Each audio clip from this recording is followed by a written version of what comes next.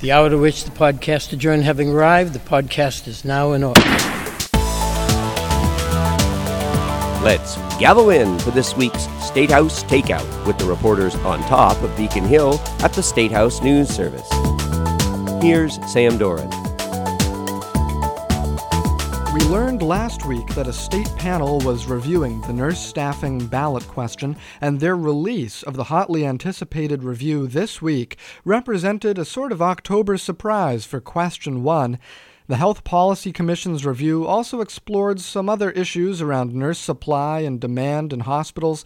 Katie Lannon, what did they have to say? So the Health Policy Commission's review found that Question 1 would cost annually somewhere between $676 million and $949 million, and that the state would need somewhere around 2,000 to 3,000 more nurses to comply with these staffing mandates. Now, if that happens, that would drive up demand, which the commission found could raise nurse wages somewhere between 4 to 6% eventually. Not overnight, because they'd be still covered by existing contracts.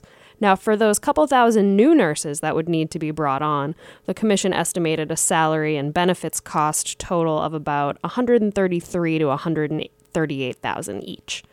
And they also looked at where these new nurses could come from. Massachusetts, according to the commission, has a tighter labor market for nurses than other states. So they could recruit from out of the state or out of the country, maybe from other hospitals, so you have some kind of internal churn, or within the state, non-hospital facilities. Part-timers could convert to full-time. Nurses could delay their retirements. And of course, there'd be new graduates from nursing school. Now, interestingly, according to the commission, New England has the slowest recent growth and projected future growth for registered nurses, in part of all the regions in the country, in part because of higher numbers of retirements. Nurses are slightly older here than in the rest of the country, and slightly more educated, too. New England has the lowest percentage of registered nurses under age 40 and the highest percentage over age 50, so that's another kind of wrinkle to consider. Sure. Now that we have these numbers from the HPC, what comes next? So the HPC asserts that their role is not a political one. They're a cost watchdog agency. It's not their role to tell people how to vote. They said they consulted with a state campaign finance office before their review, and the chairman, Stuart Altman, one of the things he said this week is that it's entirely possible that a voter could look at this figure they have of $676 to $949 million and say, you know what, that's worth it. We should pay that money. Regardless of their intents, the campaigns have been seizing on these numbers. The Yes on One campaign, the nurses union, are upset with the HPC's decision to even jump in here, since they'll be crafting the regulations required if this question passes. And they're questioning the process and the data involved. The opponents, No on One, we're going to see them pointing to these estimates to make their case that hospitals just can't swing this financially. We saw the Massachusetts Association of Health Plans come out this week against Question 1, pointing to the HPC's findings, and they say that the added costs will lead to higher premiums. And this is a preliminary analysis. The HPC plans to update it, and we're going to hear more details, more discussed at their upcoming cost trend hearings later this month. The researchers will again present their findings to a much bigger crowd this time, and a reaction panel that includes experts from both Massachusetts and California, which was the first state to pass a nurse staffing ratio law. They'll kind of dive into those figures afterwards. Yes, indeed, Katie. We continue to look forward to that so-called Super Bowl of healthcare coming up later this month. Counting down the days. Yes, indeed. Thanks. The Cannabis Control Commission gave so-called final approval on Thursday to 2 recreational marijuana shops, but in this case, final doesn't necessarily mean final. Colin A. Young, what does final mean here? And there's a question people have been asking for almost 2 years now. When are the pot shops finally going to open? Well, thanks, Sam L. Doran. Thank you. The chairman of the Cannabis Commission said this week that we are now weeks away from retail pod shops opening in Massachusetts. So sounds like, probably by Thanksgiving, these stores will open. Thursday, the Cannabis Commission gave, as you said, final, but not exactly final approval to 2 retail shops. And it had been 696 days since the ballot question to legalize adult use of marijuana was approved by voters in 2016. So the two final licenses were granted to Cultivate Holdings in Leicester. Have you ever been to Leicester, Sam? That's near Spencer, I think. Sort of, yeah. Sort of? Yeah, out just west of Worcester. All right. And Cultivate was approved to grow up to 10,000 square feet of marijuana, and CCC inspectors said they currently have about 7,600 square feet of canopy. They were also approved to produce marijuana products, including gel capsules, sublingual tinctures, balms, edibles, and vaporizer cartridges, and they were approved to start selling non-medical marijuana at the same location as they currently have a medical marijuana dispensary. And New England Treatment Access, which currently has medical dispensaries in Brookline and Northampton, was approved Thursday to sell non-medical marijuana at its shop in Northampton. Have you been to Northampton, Sam? I think it's near Amherst, and I've been there. You are correct. And I know how to pronounce Amherst. That's right. So why does final not mean final here? It doesn't mean final because the CCC imposed a series of conditions on both licenses, including requirements that they submit to the CCC all training materials for employees and any educational or informational materials that they might make available to customers. So the final couple of steps before these stores will actually be able to open, why are we weeks away? That's because now that they have final approval, they can finally get into the CCC's tracking system, the seed-to-sale tracking system. So they have to log all of their inventory in that. They have to get waivers from Department of Public Health so that people who are not registered medical marijuana patients can enter these facilities with just a proof that they're 21 years or older. And they have to get permission from DPH to transfer some of their medical inventory over to the adult use side. And then as soon as all that happens, the CCC has to go back out and make sure all that inventory is properly in the tracking system. Then they'll get the final go notice. So that's why we're weeks away from opening. Gotcha. And when these two shops do open after 2 years of waiting for stores to open, if there's lines down the sidewalk, how are they going to cope with the crowds that they might see, Colin? Yeah, so the Cannabis Control Commission and the operators both expect there will be lines, there will be crowds when these stores open, exactly as you said. People have been waiting 2 years for retail stores to open. So the Cannabis Control Commission and the licensees, they've been in touch with local police departments to make sure that the police departments know when these stores are going to open so they can make sure they have extra officers on duty for traffic, crowd control, and the like. And both businesses are setting up separate procedures for medical marijuana patients so that they don't have to wait in these long lines of recreational customers to be able to go in and get their medicine. Hey, thanks, Colin. Thanks, Sam. Have a good weekend. You as well. Go Sox. Go Sox. Governor Baker went down to Washington this week to speak to the Log Cabin Republicans, a group of pro-LGBT Republicans. Matt Murphy, you got a hold of a tape of Baker's speech. What did he talk to them about, and how was it received? That's right, Sam. The governor traveled to D.C. for a dinner at the famous and historic Mayflower Hotel. It's the annual dinner of the Log Cabin Republicans, who have invited Governor Baker, in fact, a couple times, and they were finally able to make it work this year. He was joined by Republican Governor Larry Hogan of Maryland, also another popular blue state Republican governor. And in his remarks that ran about 25 minutes to this group that included his former running mate, Richard Tassay, who is on the board of the Log Cabins, and he was in attendance in D.C.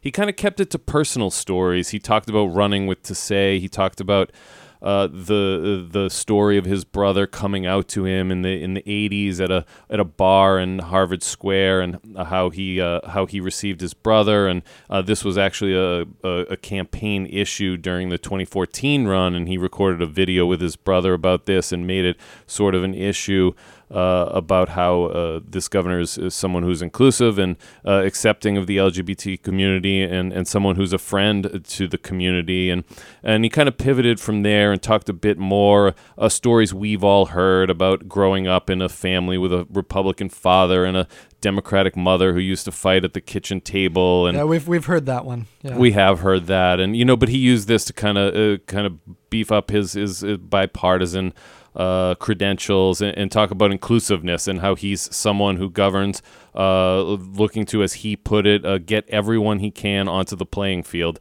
no matter who you are. And while we weren't there, it did get me thinking this week about the governor's relationship with the LGBT community here in Massachusetts and how it's evolved over the past 3.5 years plus of his governorship. And how would you characterize that relationship? Well, I reached out to a lot of the leaders in the community this week, and they all kind of had the same thing to say to me, which was it's complicated.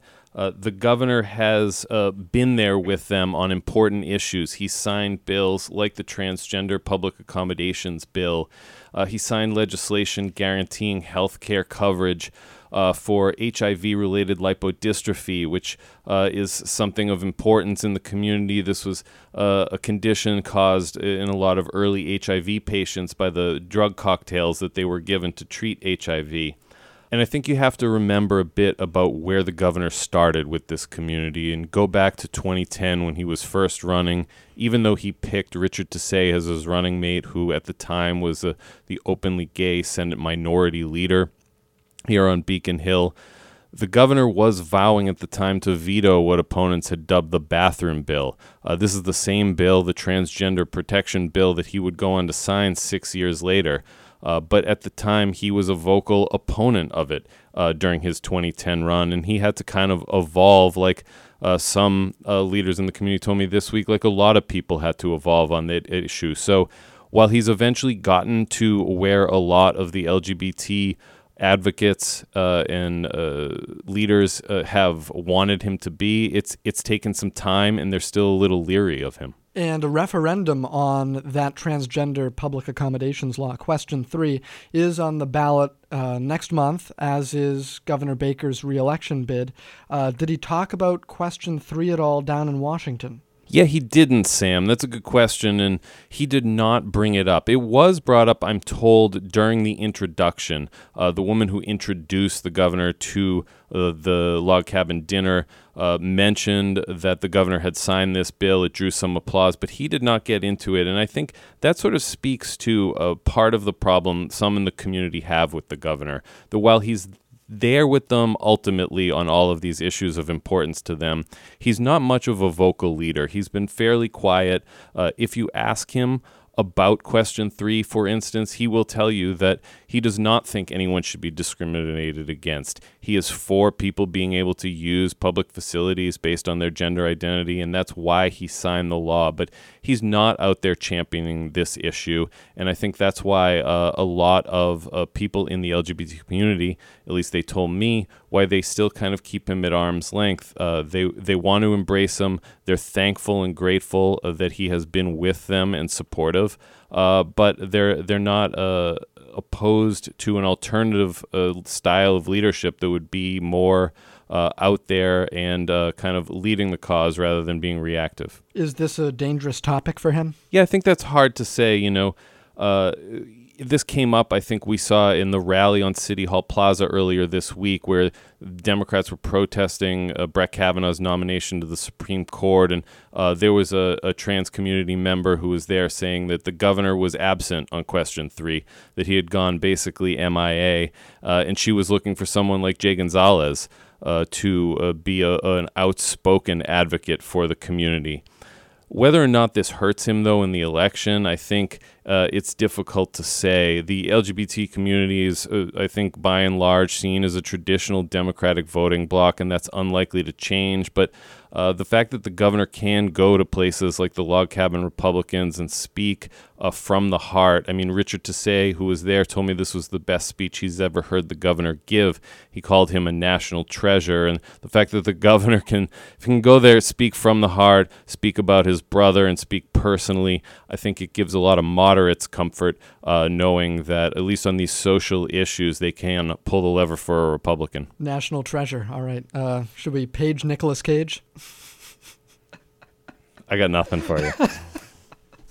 Have a good weekend, Matt. Thanks, Sam. The News Service's editor, Michael P. Norton, joins us now with this week's editor's note. Thanks, Sam. The main event coming out of Columbus Day weekend is Tuesday's big debate between Governor Charlie Baker and Democrat Jay Gonzalez. It's the first of 3 debates. This one will be hosted by WBZ-TV. Earlier in the day Tuesday, the Cannabis Commission is poised to receive a staff presentation on another frontier in legal marijuana. That would be social consumption of pot at cafes and other places where the public congregates. Also, the Beth Israel-Lahey Health merger will be back in the news Wednesday. The proposal, which would create a second giant healthcare system to rival Partners Healthcare, it's back before the State Public Health Council after the Health Policy Commission members raised concern about the deal's potential negative impacts on healthcare costs and access. Now, eventually, the Attorney General is going to be checking in on this topic as well. Also on Wednesday, the Health Council is set to hear a presentation on elevated HIV rates in northeastern Massachusetts, including Lowell and Lawrence. Back in April, state officials said the federal government had agreed to assist them with investigating a cluster of new HIV infections in that area among people who inject drugs or are homeless. Preliminary data showed 52 new HIV cases in 2017 in the area, up from 23 in 2016. In yet another race, Treasurer Deb Goldberg and her Republican opponent, Keiko Orrell, are set to debate on Wednesday with WGBH's Jim Braude moderating. And later in the week, Sam, the Department of Public Utilities has scheduled 3 days of hearings in Boston on Vineyard Wind's plans for facilities to deliver energy from its offshore wind farm. Now, the energy is going to flow 34 miles to an Eversource substation in Barnstable.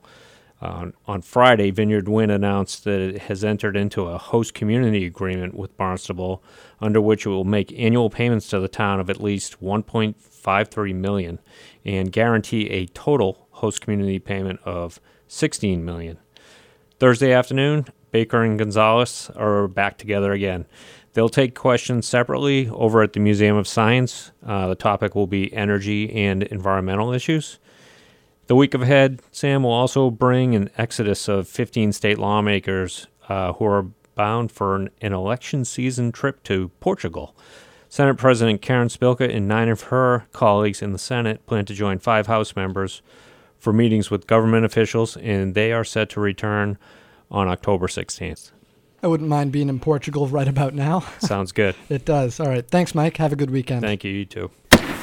State House Takeout is a production of the State House News Service. And for a daily fix of State House headlines, visit masterlist.com. Masterlist with 2 S's. Thanks again for listening. See you next week.